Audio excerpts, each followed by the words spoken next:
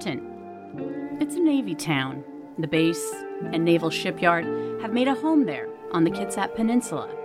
In East Bremerton, there's a tidy duplex tucked at the end of a cul-de-sac in a little enclave on Magnolia Boulevard, the kind of block where you're friendly with your neighbors. And there is a young woman who lived there in January of 1986. And the ladies in her neighborhood would get together and socialize and hang out together, and their kids would play together. So for a lot of people, she would be the girl next door. Her name was Helene, but everyone called her Nikki. Nikki was raising her 2 children in that duplex, her precious little girl, 4-year-old Adrian, and Marcus, her 6-month-old little boy. To make ends meet, Nikki had been working as a cook at an Arby's fast food restaurant. But that chapter in her life was winding down. In fact, the following week, she was moving to California to be with the father of Marcus, her fiancé, who was stationed in San Diego. Even with all the hustle and bustle of an imminent move, that Wednesday night, January 29th, was much like any other. Adrian's father, Kenny, had come to visit his little girl after work, as he often did. Even though Kenny and Nikki were no longer a couple, they still had a really good relationship for their daughter. So many things now haunt Kenny about that Wednesday night, the last time he would ever see his daughter alive. As I got in my car, I remember just seeing my daughter look out the window and wave at me. And I just said, I'll see you guys tomorrow. And Kenny, like the devoted father that he was, he came back that Thursday night to pick up his daughter. What he would find would be every parent's worst nightmare. When I stepped in, I kind of stumbled. And when I reached down to see what I stumbled, it was my daughter. Not only would Kenny find his beautiful, sweet little girl, but near her body he would also find Nikki. The only one to survive that night was baby Marcus, who had likely witnessed the murder of his mother and his sister. This is a scene that was horrific. It was bloody. It takes a special kind of evil in order for somebody to be able to do that to anybody, but especially a child. It's been 35 years. Even though the investigation is in the hands of a cold case detective, this case isn't cold. In fact, many believe this case is solvable. They have suspects. They also have a DNA profile that could belong to the killer or maybe a witness to the murder who knows more than they're saying. But what the case really needs is someone to come forward, someone with a tip. That one missing puzzle piece that will at long last complete the picture of the person or persons responsible for this heinous crime and maybe, just maybe, bring some justice for Adrian and Nikki and possibly a measure of peace for a grieving father. When you go home, you grab your child, you hug him, you love him, because you never know what tomorrow brings. I'm Carolyn Osorio with Kim Shepard. And this is the scene of the crime.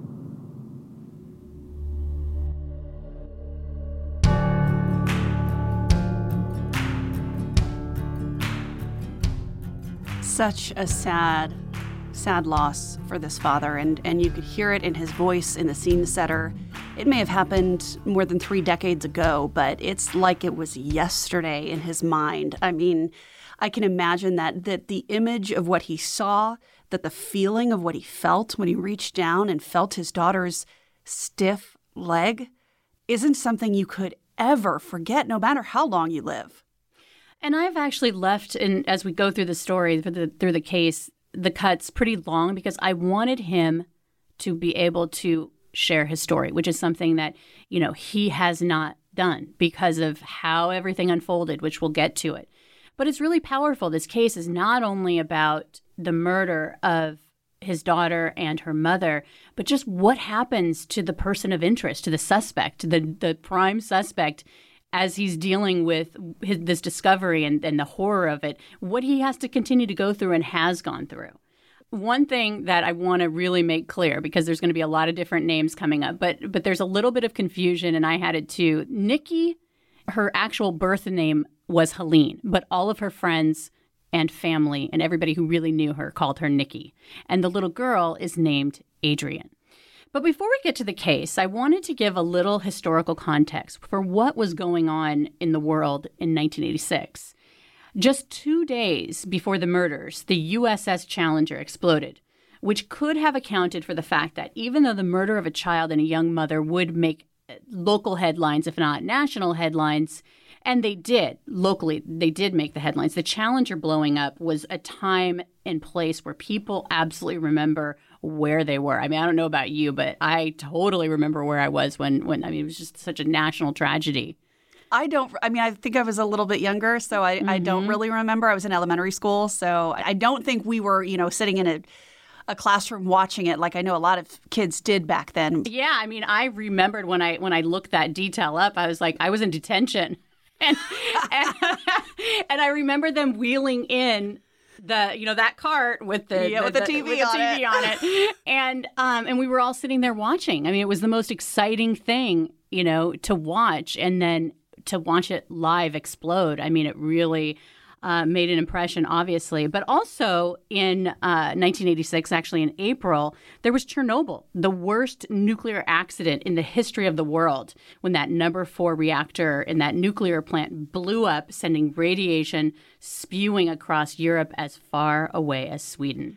And we're kind of seeing the same thing now, where we've got between coronavirus and the election, there's hardly any other news happening in the world. Yes. You would think that we haven't had anyone murdered because, you don't really hear about it in the news because we're so busy focusing on these other national and international issues. So let's get back to January 30th, 1986. Even though Bremerton is the largest city in Kitsap County, it very much has a small town vibe. And then if you turn the clock back 35 years ago, a child being murdered alongside her mother, Detective Garland, who is now the cold case detective working this case right now, he took it over in 2019. He says it sent shockwaves throughout the community. It's not something that we see. You hear about it, I guess, maybe more in the news now because of the internet and things like that, and we kind of see those things when they happen across the nation. But, as far as happening in Washington State or in Puget Sound or in Bremerton itself, I can't think of I have one other cold case that's open right now that involves a child murder, but that's it. So this was a huge, huge discovery, a huge case. And although Marty wasn't at the scene, he's going to describe what they found. The bodies of Nikki, also known as Helene Anderson, and her 4-year-old child were found in their home on Magnolia Boulevard in East Bremerton. They were located in the evening time by the ex-boyfriend of Nikki Anderson, who is also the father of the deceased child.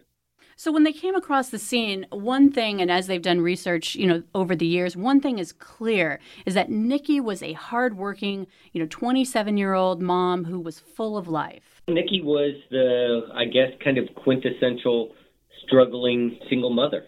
She had a small child by, the father that we've talked about, and then she also had a baby by another man that she was engaged to, but she had yet to join down in San Diego.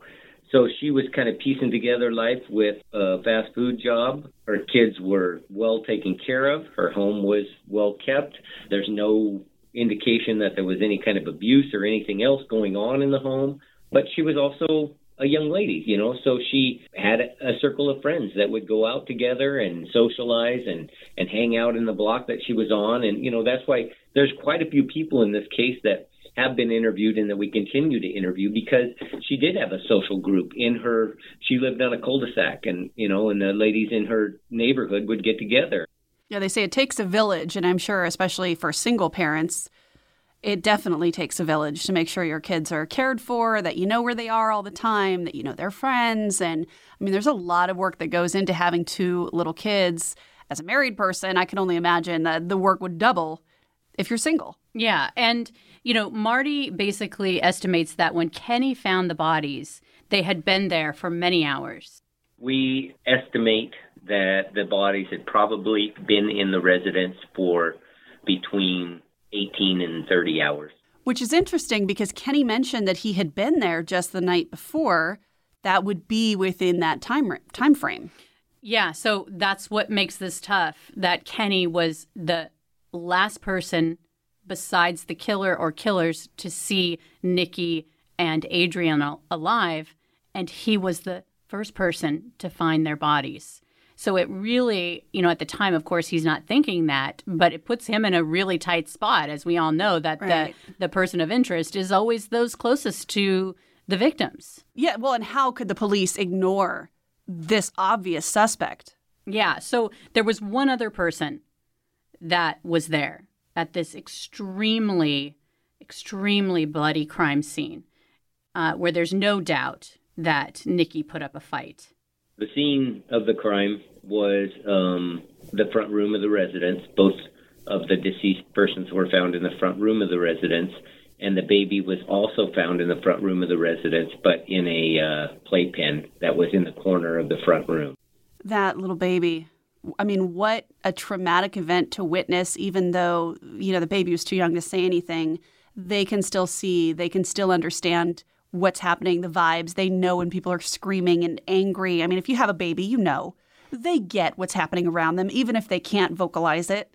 Well, and then the baby was left there for so many hours on his own. I mean, it is truly amazing that Kenny was able to find, because by the time Kenny found them, he'd been there for hours and hours. They estimate that the murders took place sometime between 1 and 3 on that Thursday morning, and then he ended up finding them at about 9 that night. Wow. Of course, obviously, the elephant in the room, if you can kill a 4-year-old, what's going to stop you from killing a 6-month-old? A 4-year-old is able to vocalize. A 4-year-old is aware of their surroundings and who is in those surroundings and able to describe them.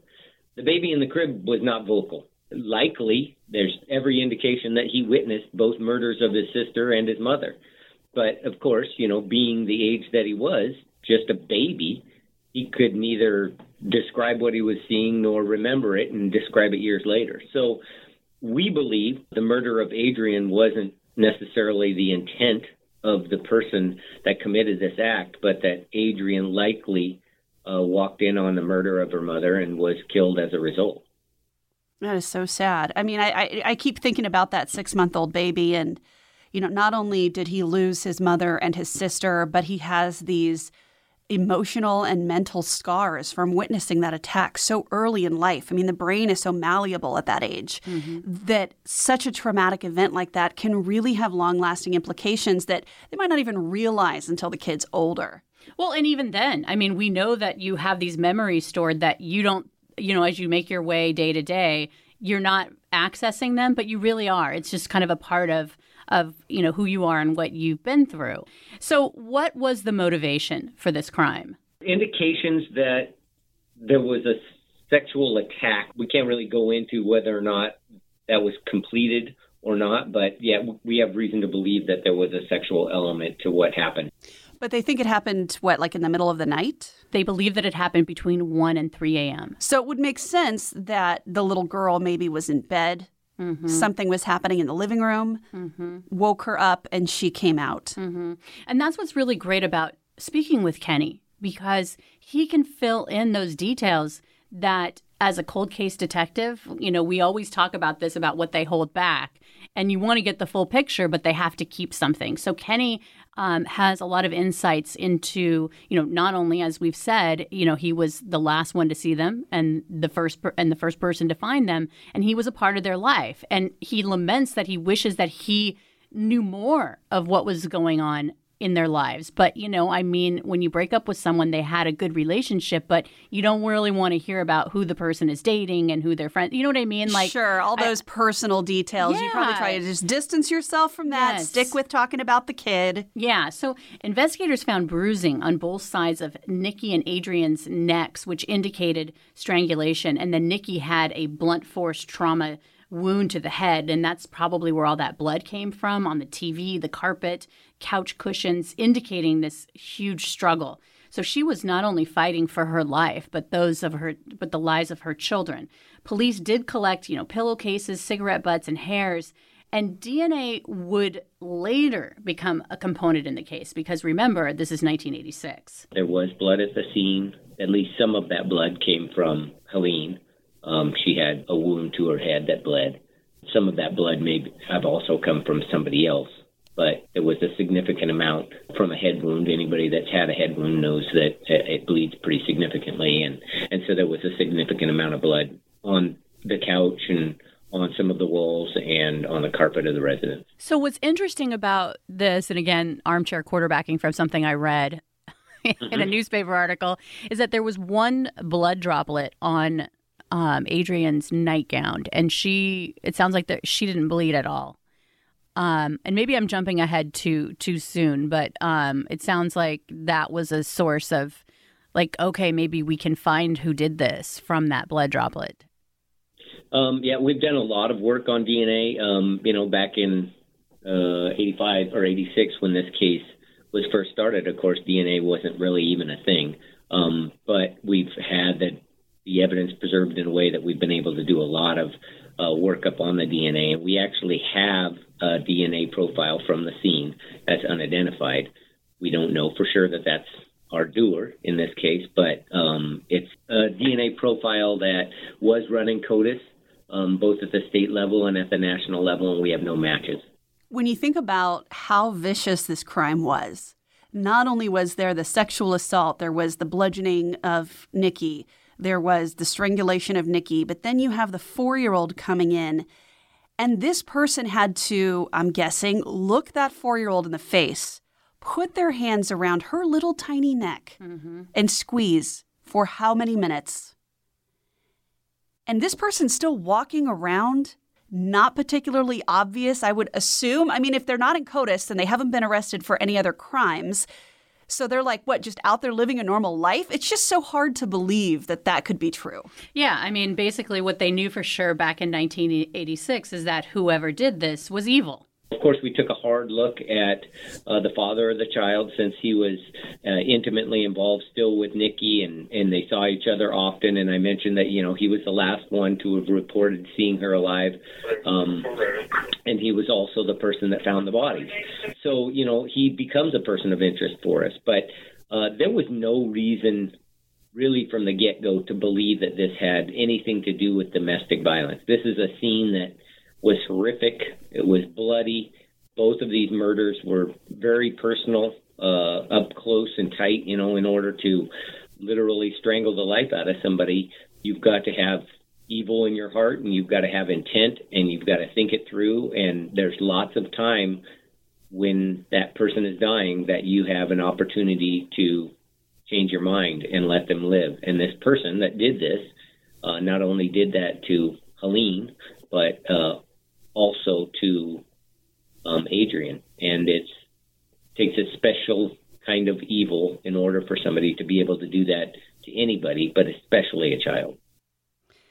Now, he says that they looked at the father, but there was no reason to think the father was involved. But did they have any reason that they were able to exclude him definitively? Well, I mean, thank goodness he had a rock-solid alibi, which we'll get to.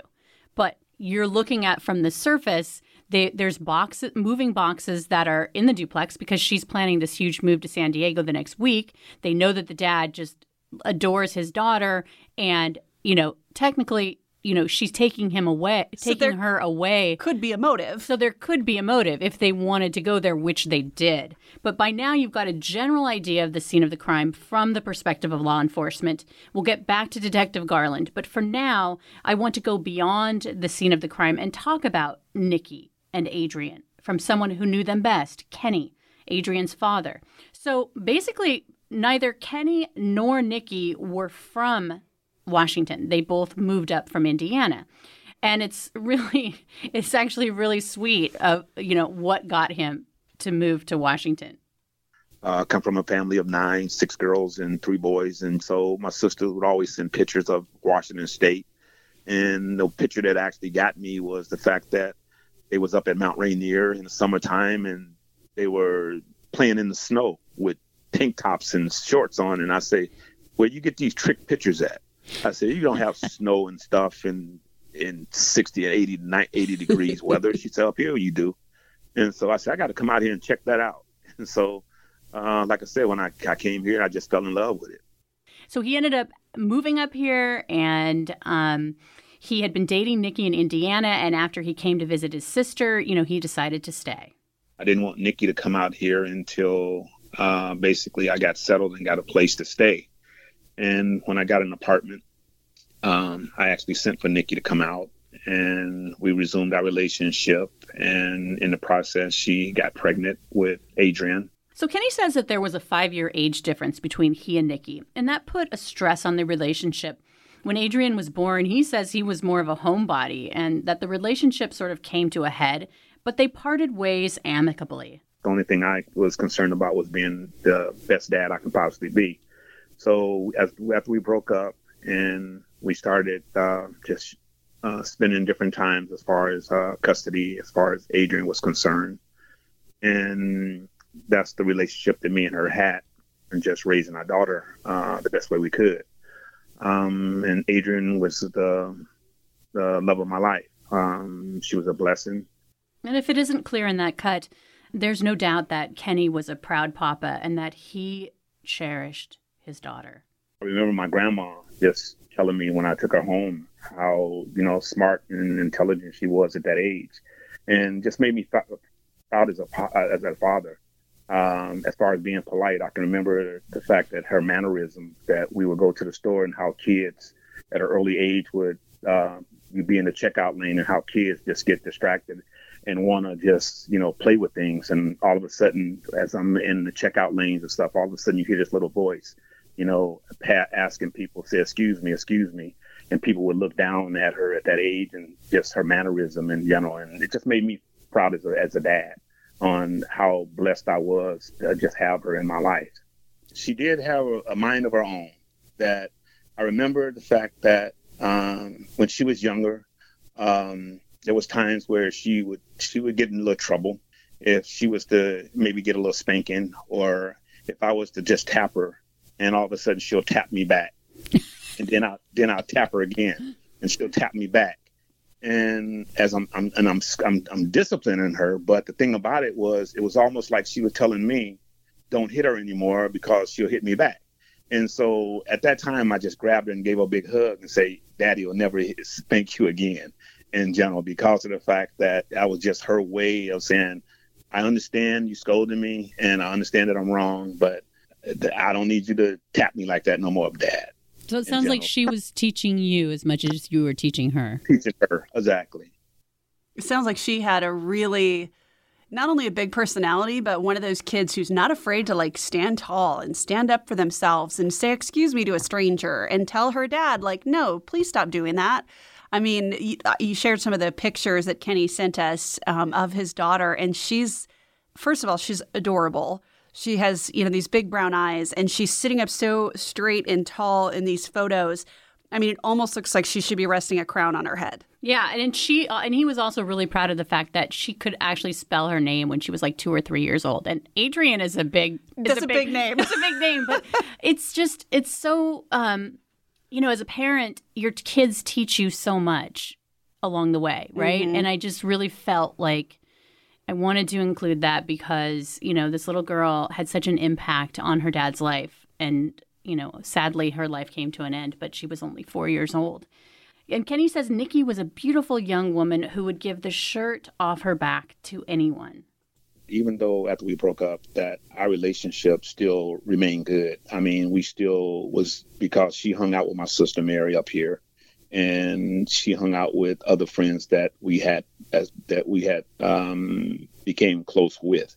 It was just the fact that we had just came to a realization at the time that we needed to move away from each other until we can actually find what we really wanted in life. Whether or not it was going to be us getting back together one day or not, or just at that particular time in our life, it was just best that we just didn't see things eye to eye. So looking back, though, as I mentioned earlier, Kenny says that he laments that he didn't know more of what was going on in Nikki's life at the time.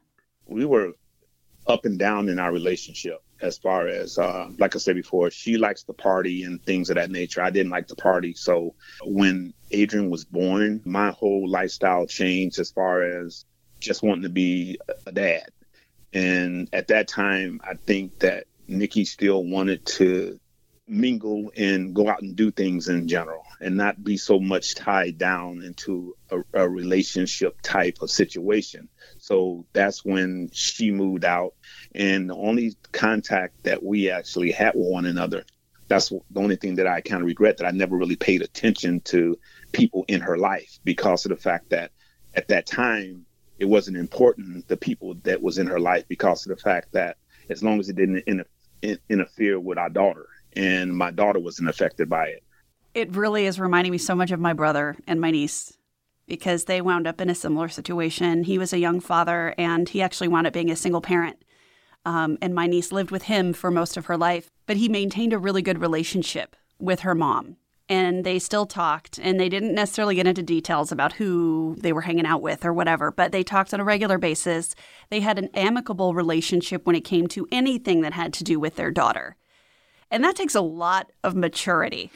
Oh my gosh, it takes a lot of maturity. I totally, as I was talking to him, completely respect both he and Nikki, that they were able to put their differences aside. And especially, he wasn't throwing her under the bus by saying she would like to party, but she was only, she was 5 years younger than he was. Yeah, she was in her early 20s, of course. Who doesn't want to go out and hang out with your friends when you're that age? Yeah, and so, I can totally see why, he doesn't want to hear the gory details, because I'm sure there's still feelings there. And, but that would be how they would connect, when he would go and visit his daughter. And he would often do that after work, and that's exactly what he did that Wednesday evening on January 29th. And this is where we've talked about this. Kenny was the last person to see them before their murders. That particular Wednesday night, I went by to visit, like I normally would go by and visit and spend a few hours seeing how Adrian is doing. And at that time, Nikki had became pregnant again with a son named Marcus from a guy she was engaged to, Otha. That was the 6-month-old. That was stationed in San Diego. That didn't bother me at all in general, because of the fact that the funny thing about that, the Otha situation, I know that when things had developed, that a lot of the things were saying that I was enraged because she was moving to San Diego. And I said, as far as Otha, I said, me and him would go to the Black Angus restaurant and talk. And he would say, Kenny, I just want to admire you as a dad and stuff, because a lot of deadbeat dads wouldn't spend time with their child like you do. And I said, I wasn't brought up that way. I says that a child is not asked to be brought into this world in general. And it's my obligation as a dad to be the best dad I can possibly be, regardless whether or not me and her mom couldn't see eye to eye on things. And when Nikki flew to San Diego and she needed a ride from the airport, I was the one that picked her up from the airport. So that particular night, like I said, I went by to visit and sit down, and we talked about a little things. And Nikki had pretty much just got off work, I guess maybe an hour or two before, because she was still dressed in her workout uniform. And I was talking to Adrian and asking her how her day was. And Nikki would walk up to her front window and look out through her drapes in general. And I said, "You expecting anybody?" And she said, "No." And so we just resumed our conversation. And so it was getting a little late, 8:30, maybe 9 o'clock, somewhere around that time. And so I said, I'm getting ready to leave, and I'll stop back by tomorrow, which would have been that Thursday. And the only remorse that I ever have is the fact that I remember my daughter Adrian had asked, could she come and spend the night with me that night? And occasionally I would take her home with me and let her spend the night, but I just didn't like a lot of times, because I had to get up to go to work early in the mornings, that I didn't like waking her up that early to bring her back to her mom's. And so when I left the house, Nikki's duplex that night, that Wednesday night, as I got in my car, I remember just seeing my daughter look out the window and wave at me. And I just said, "I'll see you guys tomorrow." I don't like to say hate. I just don't like to use that word, but I hate it that he has that memory, that his little girl asked him to sleep over that night. I could just hear her little voice saying that, and I could just hear him thinking about it and all of those things. Well, I hope that he knows, and hopefully he'll listen to this episode, and maybe this will help. But I feel like she wouldn't have asked if he hadn't have said yes so many times before. if he wasn't the kind of dad who would take his daughter on a whim just to be with her. If he wasn't such an amazing father, she wouldn't have asked. I love that point. So I hope that he keeps that in his heart. Yeah, we talked about that because I didn't say that so eloquently. I was just like spilled it out. Like, I hope you don't feel bad. Because I was just like dying inside a little bit when he told me that. Yeah. And he's just a really good guy. So let's get back. So he goes home. The next morning he goes to work as usual. Then after that, he has this basketball game. He played basketball for the city of Bremerton. You know how they have those leagues. Yeah. He scored 30 points. He was feeling great.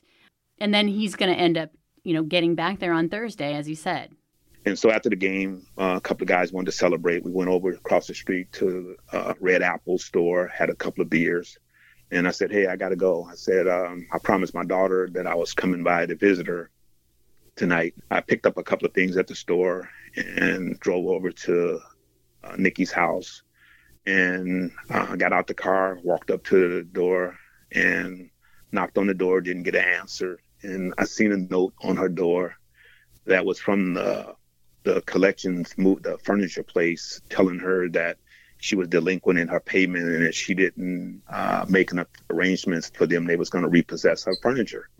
And so I went and got a ink pen or a pencil, whatever I had to write with, and I wrote on it and saying, Nikki, I think you should call these individuals because they're serious about repossessing your furniture.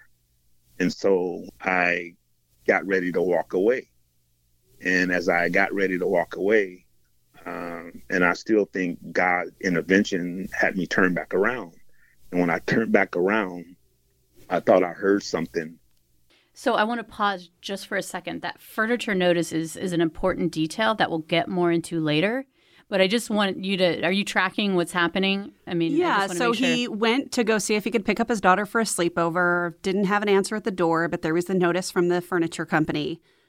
And then he was going to leave, but he was going to go. He went and he just is thinking about Nikki. So he's like, I want her to make sure to call these people so they don't, so she doesn't get, messed with the furniture. And so he goes and gets a pen, starts writing on it. And then he thinks that he hears something. I thought I heard something, from the other side of the door.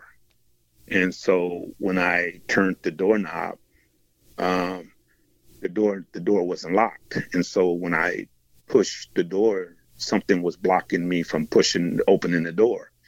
So when I pushed the door open, it was pitch black in there. And when I stepped in, I kind of stumbled.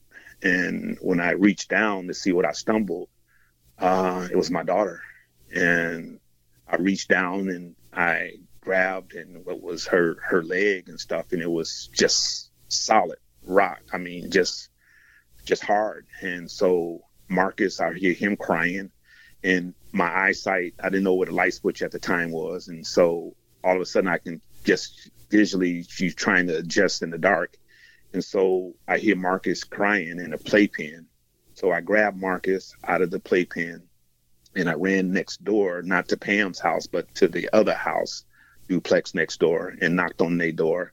And I said that, you need to call 911. I said, something happened over here at Nikki's place. And so Victor Davis, which was the neighbor of Nikki's also, his wife grabbed Marcus, and him and myself went back over to duplex. And so he flipped on the light switch, and I seen Adrian laying down there on her back. And all of a sudden I started giving her mouth to mouth, and I'm looking across and I see Helene laying about 4 to 5 feet away from Adrian, and I see her gown, she had her nightgown on, and it was pulled up to her breast area, exposing half of her body in general. She had no underwear on. And so all of a sudden I'm doing CPR, and I'm saying to myself, what happened? This can't be real. And it seemed like it took the police forever to respond to get there, because in my mind, it's just like every time stopped. And so eventually I started hearing squad cars coming, and eventually they came in, and they stopped me from giving CPR and everything as I'm trying to still blow air into my dog because I don't know how long it's been or anything. They walked me out of the house and they went and set me in the squad car. And so I'm sitting in the squad car and I'm watching all of this running around and all of this maneuver and everything else in my head. I'm still just saying this can't be happening. This can't be real. So they initially put him in the squad car as a suspect or as a witness? Well, at this point, he's not thinking that he's a suspect. He's thinking they're putting me in the squad car because I've just been trying to resuscitate. Clearly, his child was dead and for a very long time. But it's not a secret that when people are murdered, family members are pretty much the prime suspect. But, imagine trying to grapple the fact that your little girl and her mother have been murdered. He's sitting in the squad car, and then they bring him down to the station, and they're asking questions like, why do you have blood on your mouth? And he explains, hey, I've just been giving my daughter, CPR mouth to mouth. That's why. And they ask other questions that night. But eventually they let him go, telling him they want to speak to him in a couple of days. I remember the fact that when the detectives finally told me that, I can leave and they would like to talk to me in a few more days. And I said, that's fine. I said, because I'm willing to help out as much as possible. I said, to try to, get the perpetrators as fast as we could, before they get farther away as far as evidence is concerned.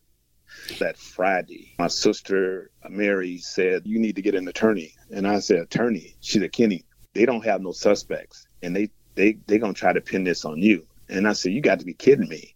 So my sister actually had me get a retainer for an attorney. And I remember the detectives asked me, can I take a polygraph test? And I told them I don't have a problem with taking a polygraph test.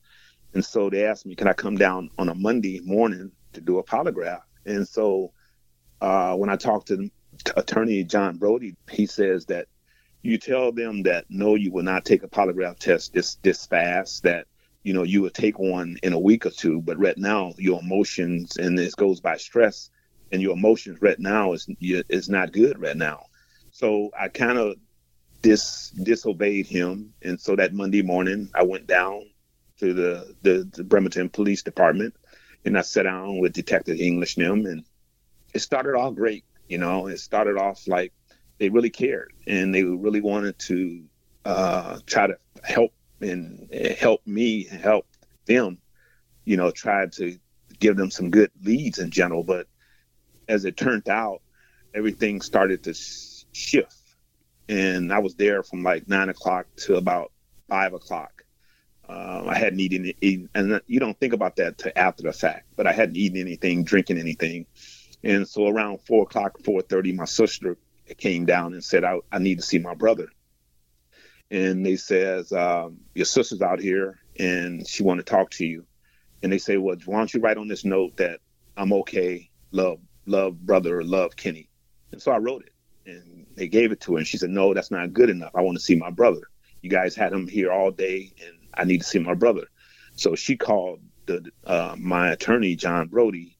And so by that time, I was already in the process of getting ready to take the lie detector test. And they were saying the fact that if I stop in the middle of this test, then it shows sign of guilt. And then they switched the script and they started saying the fact that, well, why don't you look? I said, I can look you straight in your face and tell you the fact that you guys concentrate so much on me that you're letting the individuals get away. And the general, they says that, well, you did it out of rage. I say, how can you say I did it out of rage? I said, I love my daughter. And I said, I care for her mom. I said, she was moving to San Diego. I said, I may not have been able to see my daughter every day like I normally do, but if I miss my daughter, I didn't have a problem with catching a flight to San Diego to go visit my daughter. I said, so the rage that you're talking about because she was moving away from Washington State to another state, that didn't have anything to do with it. I said, me and her fiance was on good terms and good relationship. So there was no rage in general. And so as I started taking this polygraph test, there was a knock on the door and it was my attorney. And so he says, I need to see you. And he said, what are you doing? He said, what you're doing is a smart thing, but what you're doing is a stupid thing. He said, I can look at you right now and see that your brain and your mind is not here, that you've been here all day and you don't have to resume this. And so I turned to the detectives and I say, tell him what y'all told me. And they say, you tell him he's your attorney. And all of a sudden they just went to they didn't even know who I was. And so my attorney just told him basically, hey, from this day forward, if you guys got anything to say to Mr. Hale, you direct it to me. In general, do not contact him, do not talk to him. You talk directly to me, and the end of conversation. And so after that, like I say, it was 10 years, and I didn't hear anything from the Bremerton Police Department, nothing about the investigation. So I have so many thoughts about that piece of sound and all that information that he shared. I mean, for one, we always say, well, if you're innocent, you don't need an attorney, or why get an attorney if you're an innocent man? Well, this is why. I know. Because they get what you talk about so often, the tunnel vision, where they're so focused on a suspect and they're so focused on finding the evidence that will make that narrative fit that they might not be looking at it as objectively as they should, or might not be seeing other possibilities that exist. And so, yeah, he had to get an attorney. Doesn't mean he's not an innocent man. It just means that he is the father of the victim. He is the ex-boyfriend of the other victim. He is the obvious suspect. Yeah, and I think, I said that, I'll say it again. Thank goodness for his sister, who basically, this could have gone in a whole different direction. And they would later say the evidence did not point towards him at all. He had an alibi. It's just really scary when you hear that, to think of what could have happened. And how far it went. And polygraphs are I think that I don't even know what their purpose is, I think, Well, I think what they are is they're exclusionary. They're not definitively going to link someone to a crime necessarily, but I think they can help rule people out. They can help give investigators an idea of a direction they should look in, but it's not something that is admissible at trial. I know, but the Green River Killer passed the polygraph. It's not foolproof, right? Yeah, it's bulletproof. Totally not bulletproof. Yeah. But I think that sometimes when they don't know where else to go, they don't have any other leads they can follow or any other suspects, and they're thinking, well, let's just see, maybe this is one more piece of information that might help us down the road to figuring this crime out. But not every breadcrumb is going to lead somewhere. Yeah. So, as you can imagine, Kenny's relationship with the police soured quite a bit after that experience. I was also wondering about what he was doing and what he knew about what was happening to his daughter and her remains. I mean, while he's dealing with the police and the few days after he's found his daughter murdered, she likely was taken to the medical examiner's office for an autopsy and other work. And I'm just wondering about what information he was given and who was handling the funeral arrangements and all these things that typically would be the father's job. I think that he has, this is just me, just based on my interview with him, we didn't talk about that, but he has a huge network, a huge family back in Indiana. And it's, to my knowledge, they flew the bodies back to Indiana because that's where they were from. I mean, Adrian was born in Washington, but he's got a huge extended family that he's very close to, both on, his side and Nikki's side. And so I think they probably really stepped in to, help him through this and, take care of those things. But let's get back to Marty, the detective, because he can't really say a lot about these persons of interest that they developed over the years. So Kenny was their prime suspect, but with a rock-solid alibi for Wednesday night and no motive, they looked into 3 other men since then, all of whom left Washington State after the murders. Which is always a sign that something could be nefarious. Yes. When you're trying to get out of Dodge, you got to wonder why. Not just trying to, getting out of Dodge. So according to a reporter, Josh Farley in the Kitsap Sun, now this is in 2010, there just really hasn't been anything written on this case. So this is 25 years after the case. Right. Or after the murders. Yeah. So they basically, this has never really been a fully cold case. They've had detectives along the way. After in 1986, when they just ran out of leads to run down, the case was reopened by new detectives 4 times, once in 1993, in 2003, 2006, and 2009. One of the persons of interest was a man that police found out was a neighbor who babysat Adrian, and they ran him down. I believe he is still a person of interest, but they don't have any facts to connect him to the case. Another suspect's car was seen in the area at the time of the homicide, and Detective Garland talks a little bit about that. And he contacted the neighbors. He was known to Adrian. He was at one time related to Helene by marriage, and he has not been eliminated as a suspect. He has been interviewed, and we have collected his DNA, but he has not been eliminated as a suspect. So they collected his DNA and they have the DNA profile. Have they been able to say yes or no, it's a match? They've been able to run down, and he wouldn't say specifically which person. He was very, on cagey. The surface of it. Yeah, so that's why I've had to go through Kenny. But then again, this is Kenny's perspective as a family member. And it's that's not the Bible either. So trying to piece together this case, has been challenging when there hasn't been a lot reported. Marty can't really say a lot, but he has he wants to solve the case. So what has he said about the DNA and whether or not it's a match? So they haven't found a match for anybody yet. So we can assume that this person of interest who had the car that was seen in the neighborhood, whether or not he was involved, we don't know, but that one little splatter of blood was not his. It was not his, but he could be. Sure. He could have been there. He could have been there. Yeah. And he could know Maybe there was somebody else who was there as well. Yes. And that seems like that's like a theory that really is floating. So was there any reason other than the fact that his car was seen in the neighborhood and he was remotely related to her? I mean, that just seems so flimsy. I think that what they've done is because they were so laser focused on 4 of these suspects, including Kenny. And now they're starting to change their tack. They're kind of thinking, hey, we've gotten the DNA on on some of these people and it doesn't match. So maybe let's open this up. Maybe it was someone else that was, because she had all these friends and it's not somebody who we would suspect, who was in her sphere, but it's nobody we would suspect. Mm-hmm. So I think that's kind of where as they look more into the DNA and they're finding that, the people that they're testing, they're not a match. But that doesn't mean that they weren't there. So are they 100% certain, though, that this was not a break-in, this wasn't a stranger, this was somebody for sure that she knew? I don't think that they're for sure about anything. I think that in 2019, they're let's open this up because we really, they were so hardcore on Kenny at first, but that was completely wrong.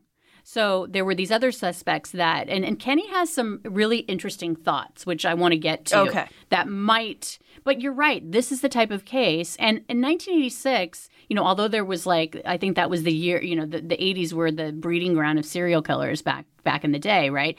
I think that they probably couldn't even think some random person could just come in and do this. The viciousness of the crime, the fact that somebody killed a 4-year-old, I think that they probably, and these are not people who are New York detectives that are seasoned. They don't get these types of murders in Bremerton. So I think that there was a reason, although you don't want to say, oh yeah, I totally understand why they got tunnel vision, you can kind of think they were probably just out of their depth with this type of a case. Right. Well, and I was looking into some research about child murders, which there's not a lot of because they're actually super rare.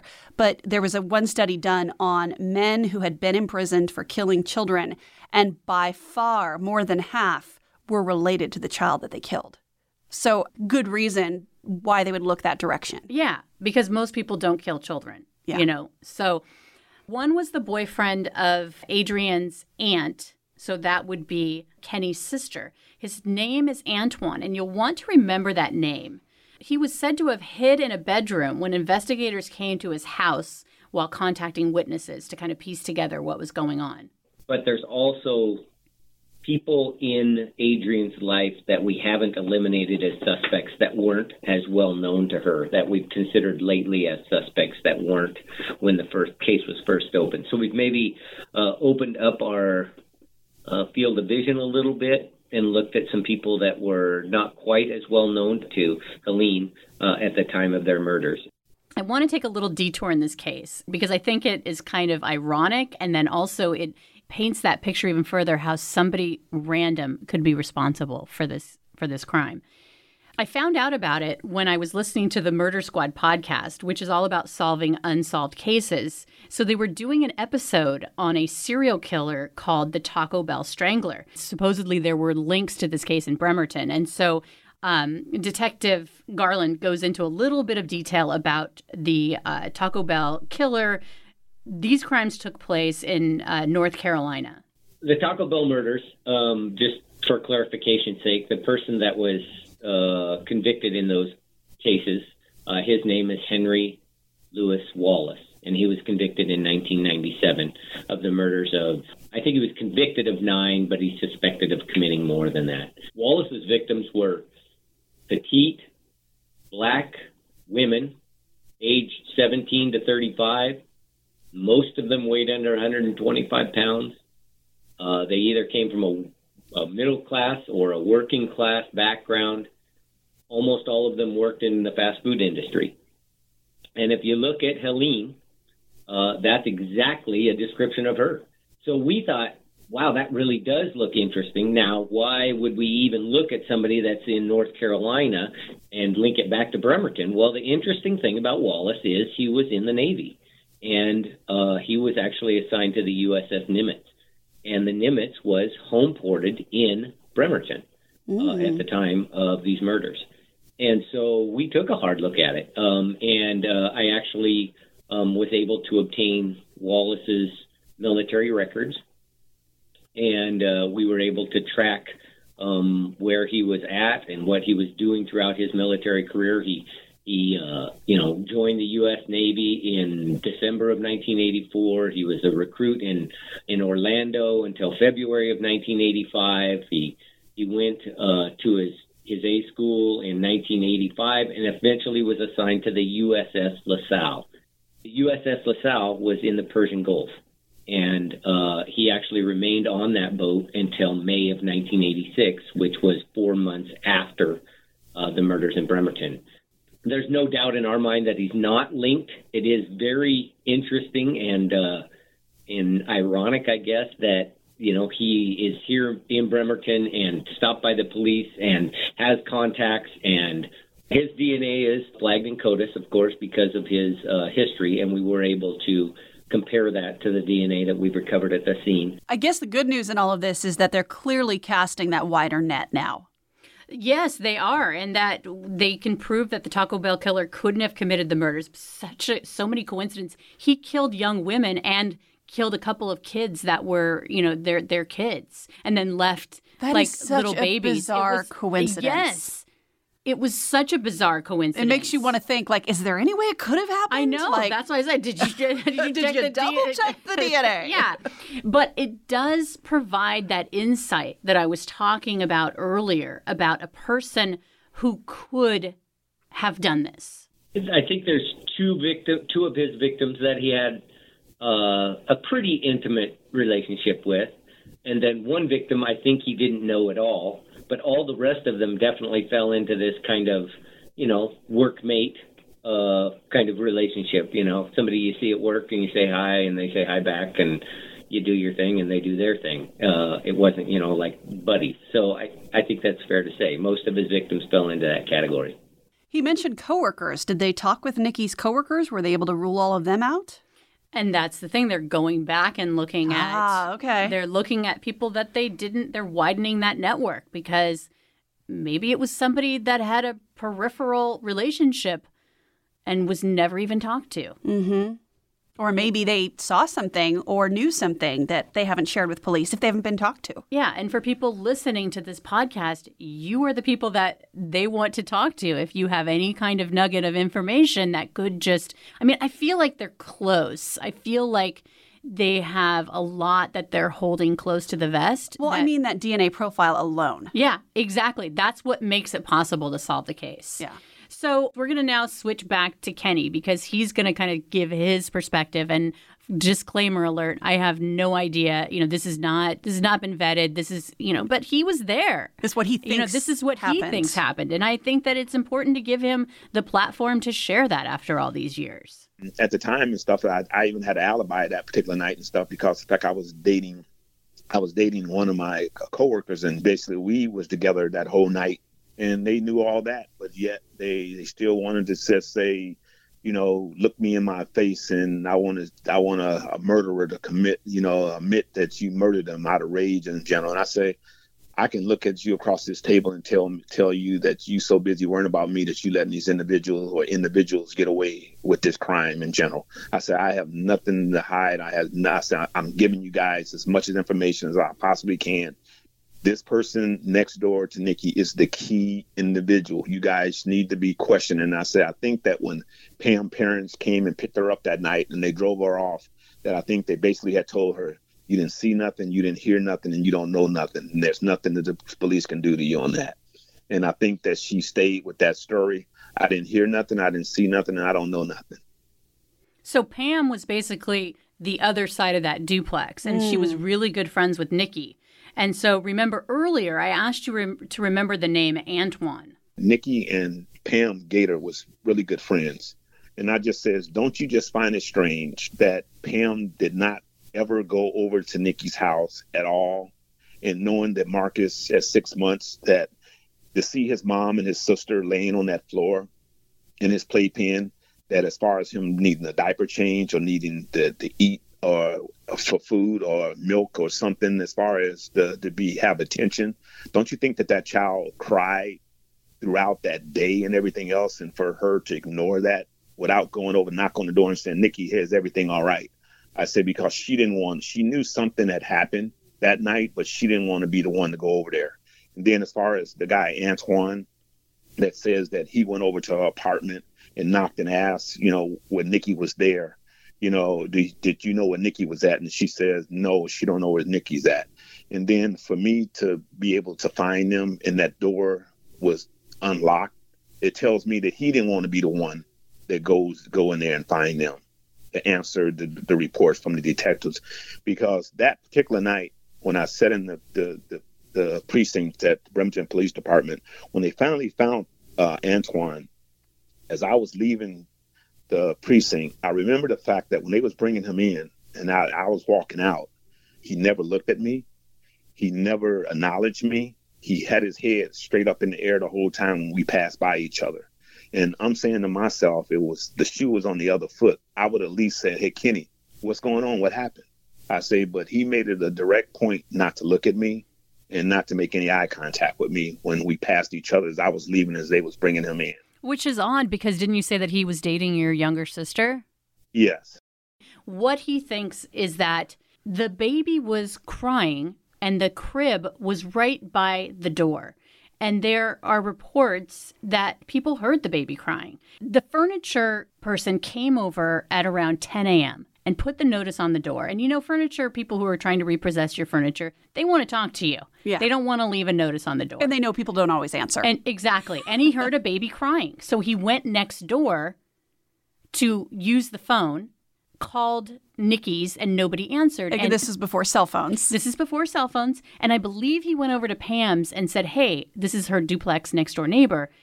Is Nikki home? I think I hear a baby crying. And she's like, I don't think she's home, or I don't know what she said. But basically she knew that that this delivery person said there was a baby crying. And they're really good friends. And Kenny's point is that if this is all true and he's read police reports and things like that, why wouldn't she go over? And the door was unlocked. And Kenny went and spoke to Pam the night of the murders and said, was anybody there? And apparently she said Antoine had come over a couple of times with another guy. And Kenny was like, why wouldn't they? They probably heard the baby crying. The door was open. Why wouldn't he? He just felt like that was very suspicious. And Antoine allegedly is a person of interest that they haven't ruled out. So there's just some pieces to this puzzle that they think that's why they're like, let's look at her circle of friends, because they probably have evidence to support that some of these other people could be good for it. And apparently, according to Kenny, when they went looking for Antoine to get his DNA, he didn't want to do it. I think he did give it, and I think he was cleared of it, but he had changed his name, which is really bizarre. Well, and he'd been cleared of being the one who left the blood. But again, they think it may have been more than one person. And it would make sense then if he had somebody with him that day when he was there in the neighborhood. I could see where all these pieces would fall into place. But what have the investigators seen as far as Antoine? I'm assuming they did go and talk to him. Like you said, they got the DNA from him. Mm-hmm. So what are investigators' conclusions about Antoine? Well, I think that, and he wouldn't say, but reading between the lines, and this is me completely anecdotally reading between the lines after talking with Kenny, and then, I'm not getting all the information from Marty, is that I think he's still a person of interest. I think that he was probably cleared with his DNA, but again, he could have been there. He could know something. And Pam, the neighbor, she moved away too. So it's like, I'm not saying she was, and I don't think Kenny is saying that she was involved in anything, but that maybe she knew something and was scared to say something. Well, so many reasons why she could have moved away. I mean, she could have moved away because, she had something to do with it, but she could have moved away because her good friend and her daughter were just murdered next door. Yes. But when he said, didn't you hear a baby crying? According to the police reports, and this is Kenny saying that, she told him, or she told the police, that she had an ear infection. I mean, it's just kind of strange. But I want to add that whatever issues that have happened along the way in this case, there can be no doubt that detectives over the years have put in a lot of work into solving the case. And according to that piece in the Kitsap Sun, in 2003, a detective left a note in the case files for other detectives. It said, quote, 17 years ago, a mother and her daughter lost their lives by violent means, never afforded the chance to live their lives to the fullest. Not only do I need your help in solving this crime, but Helene and Adrian do as well. So, that was put in the file in 2003 when yet another detective took it over for the first time and was like, please help me solve this. Detective Garland, who took over the case in 2019. I asked him, what keeps you guys, or what keeps you detectives, trying to solve the case? I have children, and so any case that touches children, and that kind of holds a special place in your heart. And you think of the truly innocent victims who did absolutely nothing to deserve or to lead up to their death. But second of all, every detective that has worked on this case that I've talked to have agreed that the case is solvable. It's just a matter of finding that kind of needle in a haystack. And that's, why we go through cold cases and we re-examine things and we apply new technology and we kind of take a look at it from a different perspective and try to, like I mentioned earlier, kind of widen our field of vision. This case has DNA in it. It's got lots of people who knew Helene, lots of people who were in the area at the time that the murders were committed. We've got a really good timeline. We know, who was in her life at the time.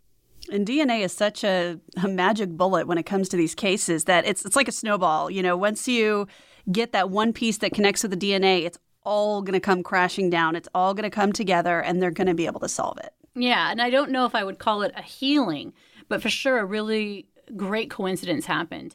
Kenny just happened to be watching TV when he saw Detective Garland talking about a cold case that he'd actually solved. And then during that segment, he saw a picture of Nikki and Adrian. And for the first time in a long time, there was that flicker of hope that maybe there would be some justice for his beloved. Just to let you criminals know the fact that if you think that you didn't got away with it, he says that, think again. He said, because I'm coming for you.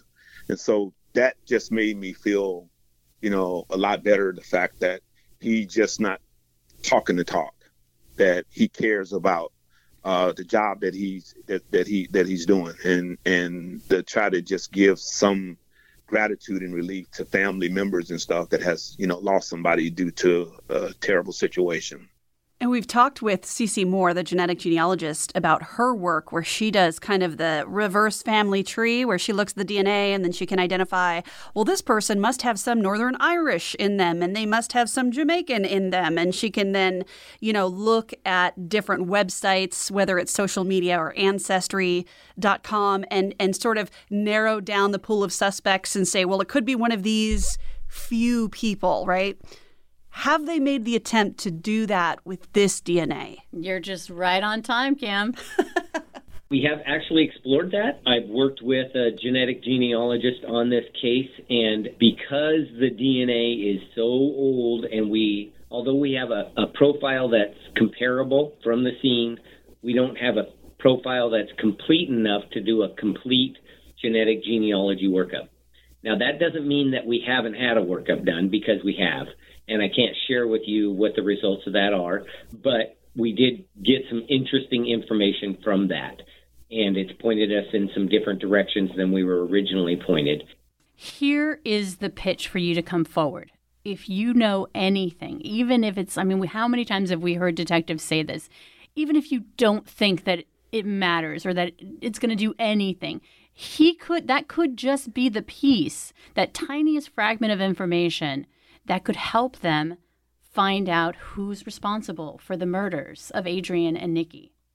I believe in my heart that the person that's responsible for this is somebody that would have probably talked to or confided in somebody else. I believe that there's people out there that know more than they've either come forward with because they didn't know who to come forward to, or, at the time they were too close to the suspect or the crime. And I'm interested in hearing any and all of those people. We, again, have a very wide view of this case right now, and we're looking at people that have never been looked at before. And so if you could give me a call, and just, again, sometimes it's that very tenuous thing that you heard or overheard somebody talking about one time when they had one too many drinks, and you thought, wow, that's really weird. Sometimes that solves cases like this. And Helene's ex-boyfriend, who was in the Navy, the father of Adrian, he's still here. He's still local. I still talk to him. He's involved in our community, and he wants to know, what happened. In fact, it was Detective Garland who got me into contact with Kenny. And I'm just so grateful that he did, because it just gives you a whole different perspective on who these people were and what happened, and just the ramifications of being caught up into a case like this. Kenny has just been through hell. Yeah, and trying to protect yourself from going to prison for a crime you didn't commit, while at the same time mourning the murder of your daughter. Yeah. God. So I want to give the last bit of this to Kenny and what it's been like for him. As a father, it's been hard, and my younger daughter would be a testimony to that, because of the fact that how strict I was with her at an early age and stuff growing up, that I was constantly telling her she needed to check in with me because of the fact that I lost a daughter. And if I lose you, then I'm done. My world is you, my world right now. And I can't afford to think about losing you. Not only that, but to watch some of the kids that Adrian had as friends. And then as years went on, I see pictures of some of these kids that Adrian played with, and I see them now, and I say to myself, wow, that's what Adrian would have been right there with that group. It tears you apart because of the fact that she didn't get a chance to live a childhood that she should have been able to live a childhood life of. And so when I was overburdened with my youngest daughter now, is the fact that, that I constantly, when she was like in junior high, I say, hey, when you get home, you got to call me. Call me as soon as you get to the house. And then it just kept going on. And a lot of times her friends would always say, you still call your dad? She says it's a habit that I've been calling my dad ever since, elementary and junior high. And I say, if I don't hear from you, right away, I'm just overprotective in general. Well, of course, you're going to think the worst. You're not going to be one of these parents that thinks, hey, it can never happen, because it can. Yeah. Well, the thing about it, and I told the detectives at the time, I said, hey, I understand. I see TV. I see, programs and stuff that the first suspect is always the boyfriend, the ex-boyfriend, ex-husband, or, this and that. I say, but in this scenario, I love my daughter with all my life in general. She was the world to me. My whole wall and stuff is covered with just pictures, just different pictures of her 4 years, her riding a little tricycle, her sitting down at the dinner table and stuff, eating a bowl of cereal, or just got her summer coat on and stuff, and in the park and stuff playing. The last picture that I have of her, it's Christmas, of her opening up her box of Christmas gifts that I had got her, and who would have thought that would have been the last Christmas that I would ever celebrate with my daughter. And Kenny was kind enough to send us those photos, which we will have on our website. And you will absolutely see what a beautiful little girl she was and what a beautiful, beautiful young woman Nikki was. Yeah, the only thing stronger than a parent's love is the love of a parent who's lost a child. Yeah. Yeah, I mean, this one hits hard, and the point of doing this case is that it is solvable. Somebody out there could be hearing this and know something. Let's do this for Kenny. Let's find out who did this. So we'll not only have pictures of Adrian up on our website, but also some more of the details about where and when some of these key things happened. So if maybe you were in the area or know someone who was, you can see that information, and also how to get in touch with the detectives at sceneofthecrimepodcast.com. I'm Carolyn Osorio with Kim Shepard, and this is The Scene of the Crime.